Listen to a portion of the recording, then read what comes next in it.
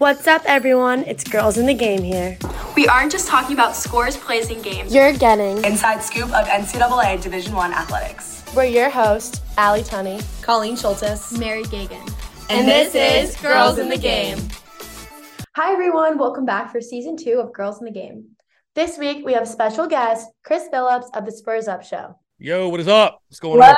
Whoa, thank you so much for joining us. Absolutely, yeah. Appreciate y'all having me. To start out, if you could just introduce yourself and kind of just tell us what you do and like where you're from and just the basic information. Yeah, absolutely. So my name is Chris Phillips. I'm the owner, operator, whatever title you want to put on it, the brains behind the Spurs Up Show, which is a Gamecocks entity, obviously focused around podcasts, daily live shows, social media, merchandise, live events, basically anything and everything, right? We're still continuing to expand the way we attack content and we attack business. Originally from North Augusta, South Carolina. I lived in Charlotte for 4 years. That's actually where I started the business, January of 2017, or when I really started getting going, creating content around the Gamecocks. So I had a stint in Charlotte before I moved to Columbia to do and pursue the business full time in August of 2019. Lived there for 3 years and actually now reside in Greenville, South Carolina. Moved here end of July or so, 2022. Really just wanted to take advantage of unique flexibility and, what doing a business like the Spurs Up Show where you're obviously remote and everything's digital, what that offered me. And so I wanted to also take the opportunity to grow professionally and personally and kind of just change up the surroundings. But originally from the state of South Carolina, obviously North Augusta, South Carolina, and actually did not attend USC. A lot of people don't know that I played college baseball at Newberry, wanted to chase the dream, and I got accepted into South Carolina, and it was a tough decision, but at the end of the day, wanted to be a college athlete and have never regretted that. That was an incredible experience, but yeah, born and raised in South Carolina. I've been a Gamecock fan, obviously, my entire life from ever since I even remember starting really watching college football. So we know you have over 33,000 followers on Twitter, so you definitely have gained a huge following. Are wondering, how'd you get that big of a following? Also, just why did you start the Spurs Up Show in general?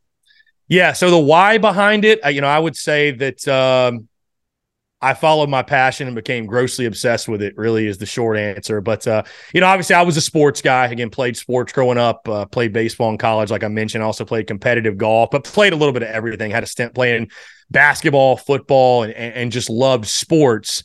And, also really early on just loved, I would say, I love the ability to express my opinion and, get my creative juices flowing and express that creativity through content and just the sports world as a whole, right? So, I can trace it all the way back to when I was in middle school. We had a group of guys that a lot of my buddies were Clemson fans for whatever reason at that time. But, you have your writer's block when you're in English and you have your composition notebook at that time or whatever, and you're asked to spend 30 minutes writing about something. Like, it just has to be anything. And we would write about college football and we would write up like little previews and stuff like that. And so my grandfather's the one that really got me into, and is the reason I'm a diehard Gamecock fan the way I am today, but he really got me into it. And it was around, I'd probably say end of 2002, beginning of 2003. So I was about 12 or 13 years old or 11 or 12 years old, what have you, whenever I really started getting into it.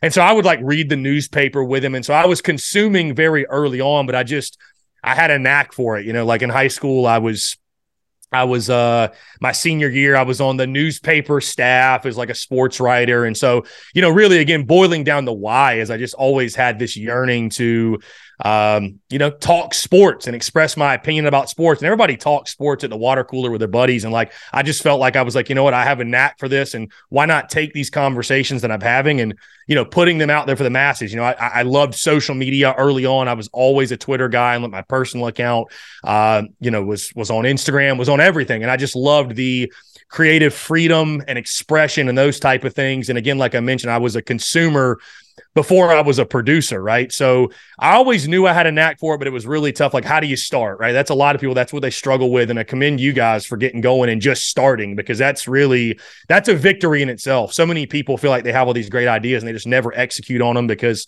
tomorrow becomes never. So again, to answer your question, the why, I just felt like it was something that, I had an opinion and felt like, opinion that could be valuable or at least could start conversation and get it going. And to your point on social media, how do you get to 33,000 followers on Twitter? How do you amass any sort of following? Because when we started, And for those, you guys may not know, it was December of 2016. I stumbled across an account called Armchair All-Americans, and they were broken up kind of like the way Barstool is, where, they have these team accounts, whatever. So they had a South Carolina page. They had 30 followers on Twitter, no Instagram, no Facebook, no anything. They're like, hey, all we're asking for from you is, and they were a really small team. I don't even think Armchair exists anymore. They had like 4,000 or 5,000 followers on Twitter, which is small, obviously, in the grand scheme of things when you think about it. But they were like, you can have total creative control. All we're asking is just 2 articles per week and kind of do whatever.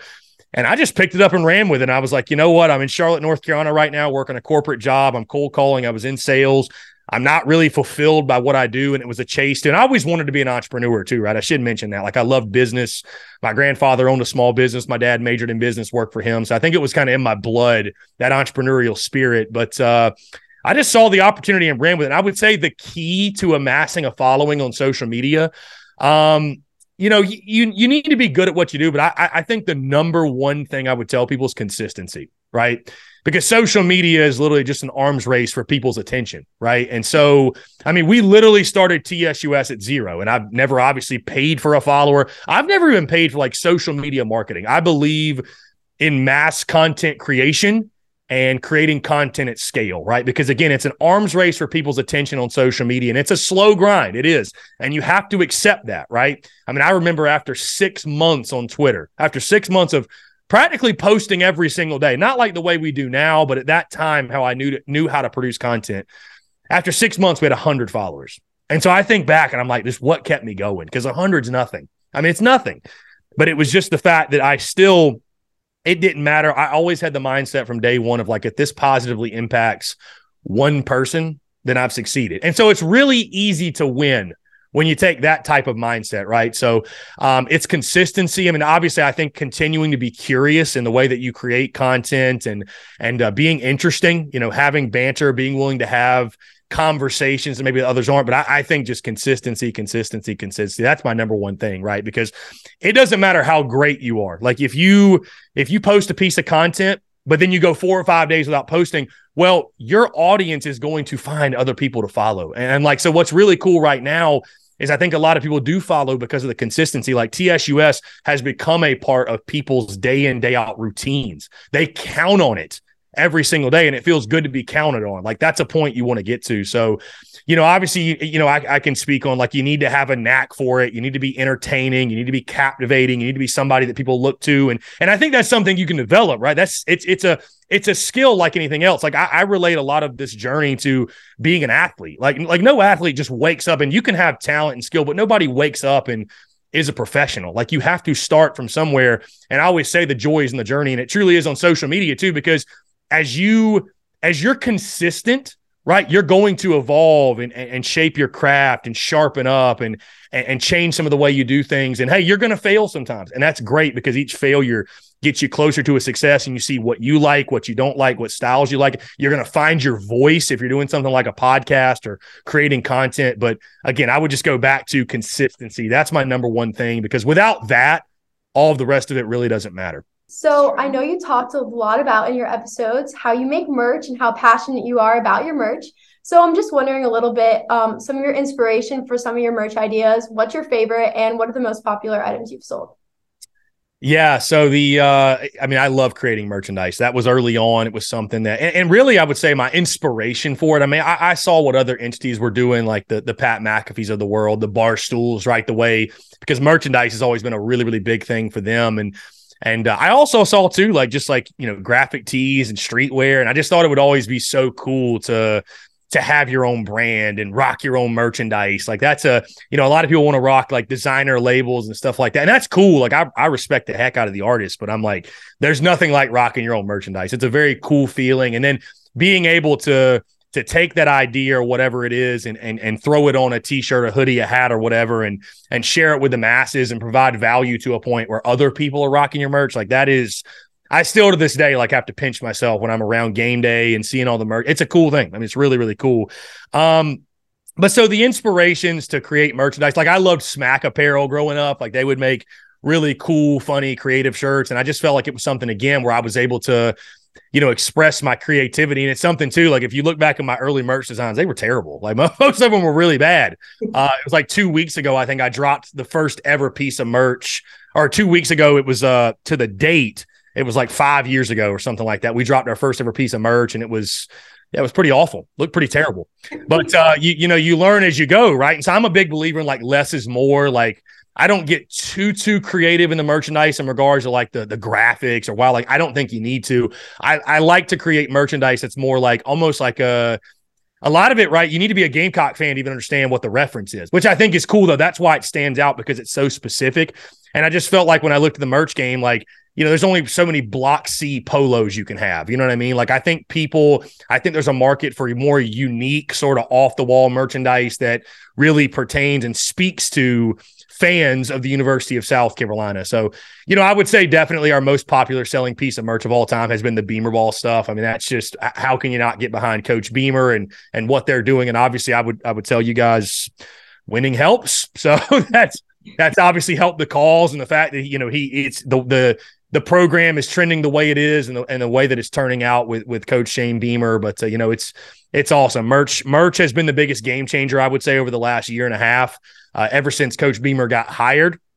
And again, I think that's a direct correlation because of the excitement that he's brought to South Carolina football and the excitement he's brought to the Gamecocks. But, I make merch across the board. I'm really passionate about the baseball merch we have as well. We've done some basketball pieces, but we're going to be re-releasing the baseball stuff, the Yardcocks baseball, and a lot of cool pieces we have there. But, and also we're working with, and I don't think he'd mind me saying this, but we're working with Spencer Rattler's team right now to run back the Beamer Rattler 23 merch. That was a huge hit last year, and the hats, the hoodies, the shirts, everything in between. And again, but it all stems from, though, like, give credit where it's due, the fact that Shane Beamer's building a monster. And I mean, you have Spencer Rattler return and all the excitement and everything else. And it's really cool to be able to use that and to also put, be involved in NIL and put money back in his pocket, and also provide great value to the Gamecocks fan base. So merchandise for sure has been one of the biggest game changers for the business, for the brand, for all of the above. And it's something I'm definitely passionate about and enjoy. And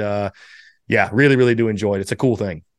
Yeah, I liked what you said about when something's specific to the university. And I know if I'm walking down the street and I see someone wearing like a Beamer Rattler shirt, it's like, oh, like they know, whatever. It's not just. Like, we're also, I was going to say to y'all specifically, we're trying to, I've collabed with, we did the Made by Jocelyn collab, which I'm actually wearing one of them right now, the Drop Your Nut shirts. But we did those Tennessee Clem Sucks victory shirts. And I'll be honest, 2023, I'm really trying to appeal more to the female demographic in regards to merchandise. So moving kind of more into, your expertise, Gamecock football. So coming off of a really good end of the season, Clemson, Tennessee didn't get that bowl win, but, still played really, really well. And then towards the end of the season, obviously transfers and people getting hired. We just hired a new offensive coordinator, Dowell Loggins. And I know on like Twitter and just on social media in general, there were some conflicting opinions about him. So, and then Shane Beamer in his press conference was super fired up about it. So what are your thoughts on him, and what do you think he can contribute to the team for this next season? Yeah, let me say this about Dowell Loggins, because it's interesting that we're having this conversation today, because of course Clem Sucks just hired Garrett Riley as their OC, and I'm sure you guys follow college football pretty closely, but that was a guy that I think at the start of the OC search many South Carolina fans wanted. Yeah. And all of us here, and I think everybody within the South Carolina fan base, and you'd be foolish not to, we all trust Shane Beamer and we all believe in the direction of the program. But I equated it to it's like when you're trying to date that person and they turn you down, and not only do they turn you down, but they go and date like your mortal enemy. It just stings. It doesn't mean you don't have great things going on and it worked out for the best, but it's like it just hits different. It stings different, right? When it's your arch rival landing that said person. Now, with that being said, again, Dowell Loggins, his resume is what it is. He was in the NFL for almost, I think, about a decade or so. It didn't go well. Let's just call it what it is. It didn't go well statistically. With that being said, I fall in this camp. I think it's a question mark. I think there will be a lot of pressure going into this season. With that being said, I trust Shane Beamer, right, at the end of the day. So I believe in his decision-making, and I believe Shane Beamer should obviously be able to operate and control his program and hire who he wants to hire. And obviously coming off of the the presser, and Shane Beamer, there's nobody better at a press conference when South Carolina, especially when we're winning. He's an electric factor. He's great for content. Truly he is. But I loved everything I heard. I mean, I thought that if you could have made a checklist of everything we needed to hear from Beamer and especially Dowell Loggins and what we want to see from the offense moving forward, that they addressed every single thing, right? Every box you could check, they did. Now, if they stick by that and they live to that, and does that translate to the field, we shall see. But, I'll say this, I think it's, there's some people that are irritated by uncomfortable conversations. There's some people that are irritated by, pressure, and there's some people that are irritated by the banter. And if you are, you're probably not a fan of what I do, because I run towards it. I love it. I mean, listen, I think there's a lot of reasons to look at that hire and be concerned. I mean, again, his resume stinks. We made the point on my show. It's like, imagine you go on a first date with somebody and they've had 5 different relationships and they've just all been terrible. And it's like, it's not, I'm not, we're going to see this thing through, but I'm a little nervous. That's how I feel about Dowell Loggins, right? So, that's not to say, again, you got Spencer Rattler, Juice Wells back, and that's the most important thing, because players make plays at the end of the day. And as long as they stick to everything they said in the presser of, hey, we're going to let our athletes go be athletes. We're not going to overthink this thing. We're going to keep things simple. And you'd like to think Shane Beamer, he's a young coach. He learned a lot. You'd like to think he learned a lot from the Marcus Satterfield experience and why that didn't work and what needs to be changed moving forward, and make the adjustments. And as long as they make those adjustments, I think we'll be absolutely fine. Again, we've got the players. There's no excuse for the offense to not be a lot better this year. But, it was a questionable hire. It was a bit of an underwhelming hire, because we felt like that, okay, this is the one now after Satterfield. Let's go get that big home run guy, that grand slam that a guy like Garrett Riley would have been, right? So, Shane Beamer certainly addressed that in his presser, but I will not fault a Gamecock fan and I'll go into this season with, there was already going to be pressure, but, he's a bit of a question mark to a degree. And what my hope is that in 3, 4, 5 years from now, we're looking back and the offense has done great. And we're saying, you know what? Dowell Loggins just was not an NFL guy. He turned out to be a college guy, made for the college game. And, I think that's a great possibility. But, it's the SEC, it's South Carolina football, and there'd be pressure no matter what. But I think there's some extra reasons for added pressure, too. When you think about, too, this fan base has a lot of PTSD from the Will Muschamp era. We've seen bad offense for so long. And I think, too, the wins over Tennessee and Clem sucks. They showed you the potential. They showed you the potential of what Spencer Rattler, Juice Wells, and this entire offense can be. So, it'll be up to them to get it out of us. And I think you got to hit the ground running, because you got UNC week 1, and they're going to be a high potent attack with Drake May. And so you got to get that offense rolling early. And I'm curious and excited to see how different, if different at all, really the offense looks this season. Yeah. For sure. So to talk a little bit more about Rattler, he had a phenomenal last few games, which got Gamecock Nation really fired up for next season, which is awesome. After a pretty rocky start in the beginning where people were kind of questioning the decision, but he just announced that he was coming back earlier this week, which has so many of us so excited. So I'm just wondering, what kind of advancements do you think he has to make this year to be really successful? And what are just your overall thoughts on his return? Yeah, and it's funny, again, we're talking Rattler. A lot of that goes back to the OC conversation, because I was ecstatic when he first announced he was coming to South Carolina. And how could you not be, right? A guy that was once thought to be the favorite to win the Heisman, thought of being a first-round NFL draft pick, and I think certainly he still has that talent. I think he's one of the most talented players to ever step foot on the University of South Carolina. I mean, he's that good. I thought early on, because you make a great point, right? I mean, he was inconsistent. Just call it for what it is. His play wasn't that great. His stats were not great. He threw more touchdowns. I don't know if y'all knew this. He threw more touchdowns in that game against Tennessee, 6, than he had the entire month of October. And that was including games against SC State. I mean, it was crazy when you think about it. Again, I think that I put some of that blame on Marcus Satterfield and the previous offensive staff, and I think it was way too complex. You could see him out there overthinking and kind of moving in half speed and being unsure of himself. But also Spencer's got to be better, right? The decision-making has to be better. I think just navigating the offense as a whole, protecting the football, the entire offense has got to be better, but definitely he has to be better, keeping it out of harm's way. But what does his return mean for South Carolina? I mean, it's huge. I mean, it's absolutely huge. And I've said it over and over, and I've had to reel myself back in a little bit to not set unrealistic expectations. But I think his return alone is the difference between South Carolina, if he didn't come back, I'm not saying we would have been terrible, but there would have been a major question mark at quarterback. And I think you'd have been looking at probably a 6 or 7 win season realistically. Now, somebody could have broken out and been the next all everything, but we just don't know, right?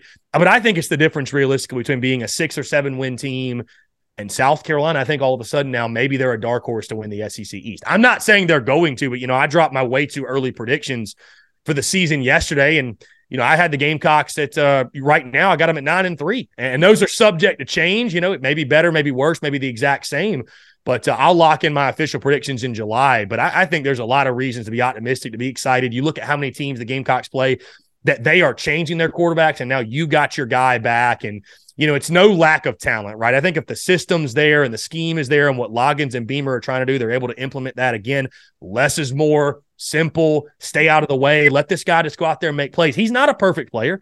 I think Spencer Rattler has shown he's more than willing to put the ball in harm's way. And I think sometimes maybe he trusts his arm a little bit too much.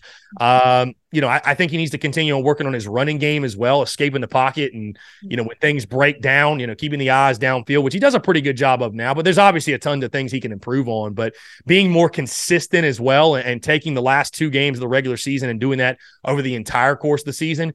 But, it's huge. And then to get Juice back as well and what that means, I think that'll be one of the most lethal connections in the SEC in 2023. And now it's just, again, it's all about finding consistency, right? The worst thing that could happen is we go out there and you look like you did in the first 10 games. And I don't really think about the bowl game a whole lot. You mentioned earlier about the bowl game. And, half the team's sitting out, half their team's sitting out. What do you really take away from it? And, heck, we scored 38 points. So – it was a great college football game. I said that after the game that it was it was just one of those games that objectively it was a great game. Unfortunately, we had to lose, but no, I think it's a great thing that he's back, and it means the world for South Carolina. And this year, I think now with his return should serve as a bit of a launching point for South Carolina football in year 3 under Shane Beamer.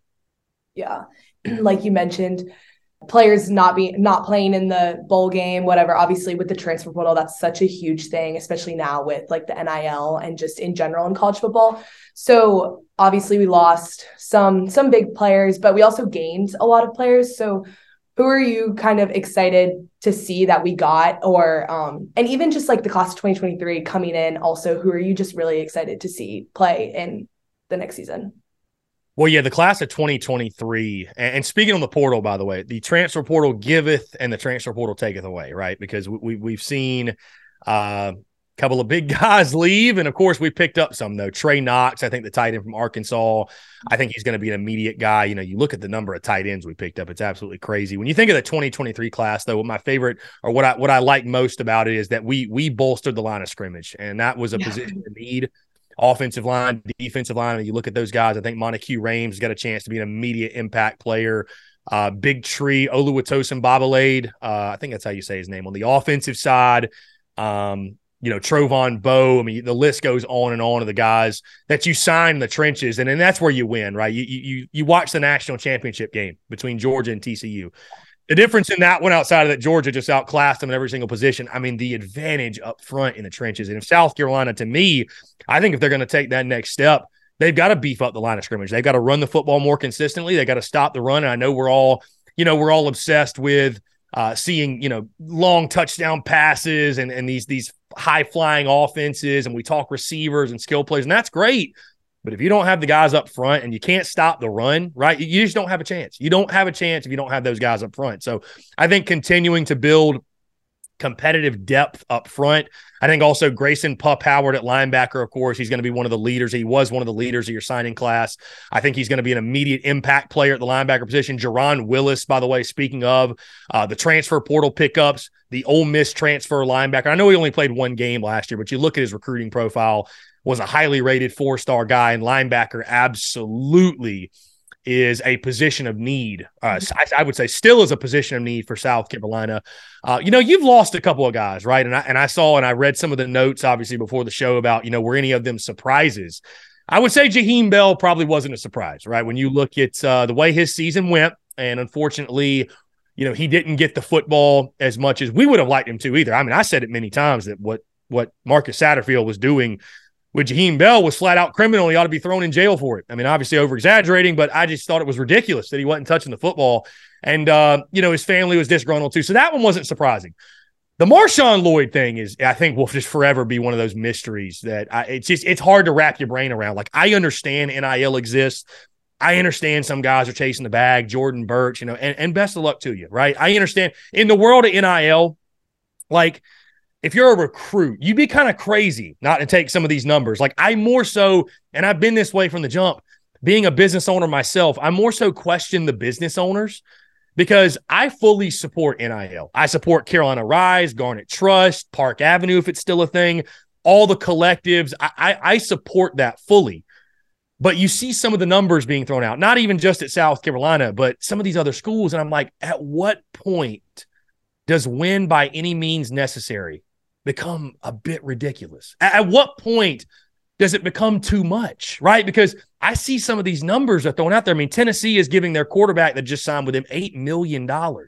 Like, it just feels crazy. But I don't blame the kids at all. Again, I more so question the business owners. I guess if you got FU money to throw around like that, sure. But I don't know. It seems wild to me. Either way, though, the Marshawn Lloyd one was definitely a surprise. And the Jordan Birch, that kind of came out of nowhere too. So again, it's just got to be an attitude. I think of Gamecock fans, all we got is all we need. You saw Kai Kroger throw that up on his social media and many others as well. And you got to believe too. And we've seen it at this point that no matter what, again, the portal giveth, portal taketh away. I think we're going to get more than we get taken away though. Right. Shane Beamer is showing he's going to attack the transfer portal. I think the needs right now are still at running back, wide receiver. I think we're looking at guys in the portal in that regard. But I mean, obviously, I think we kind of set the tone with transfer portal, getting guys like Spencer Rattler and Juice Wells, a year ago. So some of those guys have definitely been surprises, though. I mean, I don't think college football fans, I understand it's a new day and age, and I tell people, hey, this is the new day and age of college football. Like, transfer portal exists, NIL exists, and I like both because I like college athletes having the opportunity to better their own situation and do what's best for them. However, I don't fault people and never will fault people. I don't think college football fans will ever get used to, like, their favorite players who are starters and who are stars just up and leaving. I mean, a guy like Marshawn Lloyd, again, I hate to continue to bring his name up, but it's just, he put up that tweet or whatever about I'm working on standing out. It's like, you were RB1 at an SEC school, and what more do you want? So, guys have their reasons, and I think what's unfortunate too is most of the time when these guys leave, they put up their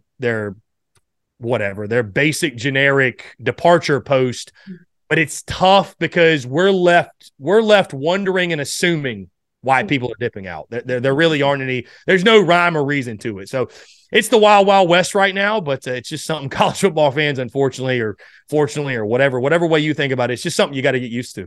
Yeah. Yeah, definitely. And so adding on more to NIL, so I know we talked about how it's affecting college football, but it's fairly new. It is changing. How do you think it's going to change over the time, and also just in all of college athletics? Yeah, so it's so funny, right, that we talk about NIL and the way that it's quote unquote ruining college athletics, college football. Let's keep in mind, right, because I was a D2 athlete. This really only affects like the Power Five. Everybody else, and it mainly just affects football because I'm a huge baseball guy. I haven't heard anything about baseball with NIL. I guess Tommy Tanks that went to LSU. I think he's probably the most notable dude that up and left of the portal, left NC State and went to LSU. But it's a very, very big deal in the college football landscape because that's what moves the needle and that's where the big money numbers are happening. Again, I think it's here to stay. And what's unfortunate is this. This is the NCAA's fault because for so long, they were so stingy of not wanting to give college athletes even one little slice of the pie, right? They wanted to punish guys for any sense of monetizing their name, image, likeness. Guys couldn't sign an autograph without being suspended. And so that's why when I saw NIL first come up, I was like, this is great, right? Like, because I think it's foolish. If I see Luke Doty, if I see Spencer Rattler, if I see anybody and like, hey, man, let me get your autograph. I'll give you $100. The fact he could not take that is ridiculous. These guys have worked very, very hard, put in their blood, sweat, and tears for their name to carry the weight that it does. Now, I think what most people don't like is that it feels like NIL has turned into a pay-for-play system where it's basically like we're putting guys on a payroll. And let me say this too. that I don't believe fans should be held responsible for putting their favorite players on a payroll. Like, I saw some commentary. It wasn't a lot, but I saw some commentary when certain guys left South Carolina that, it's our fault for not giving enough. It's the fans' fault. We got to give more. And like, I support the collectives. I support NIL. But again, people already invest money in the form of tickets, in the form of travel, in the form of lodging, in the form of gas, in the form of all this. And now you're asking them to come out of pocket and shell out money when it's not even a guarantee that's going to keep them at home, right? You know what I mean? So I don't know what you do. I got to be honest. I don't know what you do. I think there are probably regulations that need to be put in place. I know the NCAA, I think even yesterday, just dropped something about the transfer portal and how many times you can transfer. I think that'd be good because who I really feel for are these head coaches, Shane Beamer and all coaches in college football that are trying to manage a roster. And it just gets harder and harder and harder because not only do you have to go out there and recruit high school kids, not only are you recruiting the transfer portal, you have to recruit your own roster not to leave. Yeah. And the tampering that's happening with, we're hearing about, guys that, there's a reason why these guys are in the portal and they're at a new school like that because they're having conversations with other schools about, hey, we'll give you X amount of dollars. We'll give you this deal. We'll give you, and like, they're not supposed to be able to do that. So, but I don't know what the answer is, right? Like I had somebody tell me that, everything should be public and business owners should have to make this public record, how much money. And again, I think of it from my vantage point, like, no, I don't want to do that. It's my money. It's my business. Like, as long as I'm not technically breaking any rules, I guess, or whatever, like the way that we operate behind closed doors. And, I would like to say too, TSUS, we're doing things involved with NIL. Now I'm going to go ahead and throw it out there. I'm not the guy cutting $100,000 check for a player just to come out here. Again, that's what's intriguing to me is that, businesses are kind of just throwing the money without it feels like kind of a one-sided thing, right? And again, I'm all about supporting the players, but if you're going to execute a business partnership, there aren't many lines of business where it's just, you just give your money away for a sunken cost and you get nothing in return, right? So, and I think that's a rarity. I think most NIL partnerships are, they are a mutually beneficial partnership. But we've done a lot of things with NIL with, I love the merch side of things. I think it's cool to be able to, because here's why I love it. And from my vantage point, it's beneficial for the players because we're putting jingle in their pocket. It's beneficial for TSUS because it helps our business. We're selling merch, but also it's beneficial for the Gamecocks fan base. Like, we all get to enjoy it, right? So really you hit the trifecta and the trio, and really it's beneficial for the end consumer, the fans, which is what it's all about, right? That's what it's really all about in my mind. So anyways, there's people that are much smarter than me and much higher up positions that are going to have to make those decisions. But I don't know. You've now opened Pandora's box. I don't know how you put the toothpaste back in the tube when it comes to telling business owners, telling players, trying to limit people on what they can make and what they can't. I genuinely just don't know how that gets solved. So I think the transfer portal first, that will be the first thing that's a much easier topic to tackle. And I like both the portal and NIL, but what you're seeing is they launched both and they had no plan. Mm-hmm. And you just think about business and anything. Like, most times when you launch something with no plan and it's such a game-changing initiative, it's not going to go well. And that's what we've seen. And it's the wild, wild west for sure. And also too, I think it's important to point out though, it does only impact like 1% of guys. Like, a lot of guys that are on the roster are not making nearly, but it moves the needle enough, right? So it is affecting college football, and it's just one of those things. Again, I don't know what all the answers are, but I think there definitely needs to be some sort of regulation in place. Mm-hmm. Mm-hmm. For sure. So just to wrap things up, you have an amazing show, huge following, and it's growing every day, which is awesome. So I'm just wondering if you have any goals for this upcoming year. And for us, as a fairly new podcast, do you have any tips for us? Yes, that's a great question. And, I would say that my mindset on goal setting has changed a bit in regards to, I have micro goals and macro goals. My micro goal is to wake up every day and do what I love and pursue my passions and dreams and live a fulfilled life. And I find that through my business and content and expressing my creativity and the journey that I'm on, growing and evolving as a business owner. So, goals for 2023, I would say, but my mindset on goals has shifted in the sense that I believe more so in implementing systems that will inevitably help me to reach and surpass all of my goals versus setting these hard, rigid goals, right? Because if you get too structured and too rigid with your goals that you have set, you don't allow yourself to pivot and to change your mind. And that's a superpower, to be able to change your mind and do different things. And you might realize, oh, wow, that was actually the way better way to do it all along. And it becomes a massive success. So, the goal is to continue to make great content, to look at things with a curious eye through a constructive manner, and to self-evaluate day in, day out. I'm always looking to sharpen my craft, and, I'm always looking at content. How can I do this differently? How can I do this better? How can we provide more value to the end consumer and to the audience, which again is what it's all about. And that's what I would tell you guys. Some people get selfish with content. Really think about and be open to, what your audience, what they want to see more of, and what resonates with them. And again, for you guys, I would say just be consistent. I mean, consistency is the biggest thing.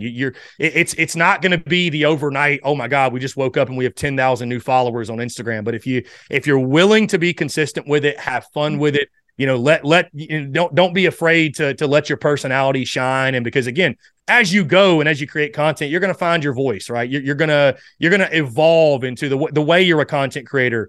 It's going to evolve slowly, but surely it is. So I would say, again, have fun with it. The joy is in the journey. Don't take it too seriously, right? But, approach it with a relentless passion and I think great things will happen. So I think you guys are on the right path for sure. And it's going to be fun to follow and watch from afar. And obviously, if y'all ever need anything, just let me know.